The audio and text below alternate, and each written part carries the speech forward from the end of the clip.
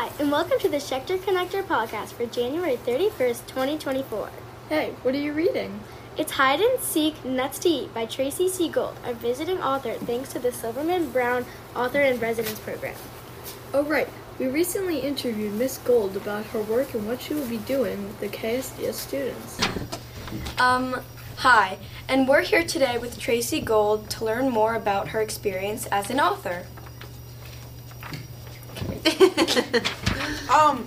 Why did you become a children's book author? So, when my kid was born, I started writing picture books because I was reading a ton of them. I had always liked writing, and I had written a lot of short stories and poems and essays, and I actually didn't think I could become a picture book author because I wasn't an artist. But then I learned about it, and I found out that you don't have to be an artist to write picture books. You can work with an illustrator. So that's when I started writing a lot of picture books. How do you get inspiration for your books? A lot of it is from my kids. So here, we've got a camera going here too. So I'm going to hold up Everyone's Sleepy But the Baby, which I wrote on my notes app on my phone while extremely sleep deprived because my child never slept. And she still says she never gets tired and she never wants to sleep. And she's almost 6. What will you be doing with the KSDS students while you're here? Yeah, so last time, we're going to do 3 visits. So the first visit, I met with first grade, second grade, and third grade, and we read my book, Trick or Treat, Bugs to Eat, which is about a bat trick-or-treating for bugs. And we are going to talk with the older students about installing a bat box on Creeker Schechter's property in the gardens, probably.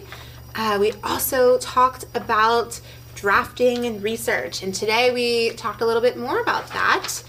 And next visit, we are going to talk about revision and finalizing work. What's a bat box? What is a bat box? So, it is like a little house for bats to live in. And bats in Maryland are threatened by, there's a fungal disease called white nose disease.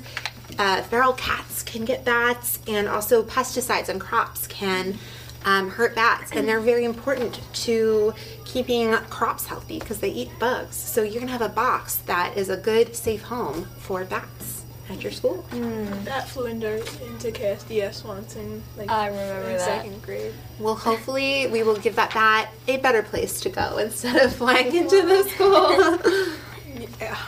And finally, do you have any advice for someone who wants to be a writer? Yeah. Today with 4th grade, we worked on an exercise called No Bad Ideas, where you just sit down and write and you have no bad ideas. I think probably one of the hardest parts about writing for anyone who wants to be a writer is that there's constant doubt about whether you're good enough. So I would tell anyone who wants to be a writer to just put that doubt aside and enjoy writing and keep doing it. That's nice. Yeah. Thank you for coming today. Thank you too. Thank you. For more information about Tracy C. Gold and her children's books, visit tracycgold.com and keep checking our Facebook pages for updates on the projects she does here at KSDS. You won't want to miss our next episode. That's right, we're launching a new segment to the podcast. Until then, keep on connecting. Bye.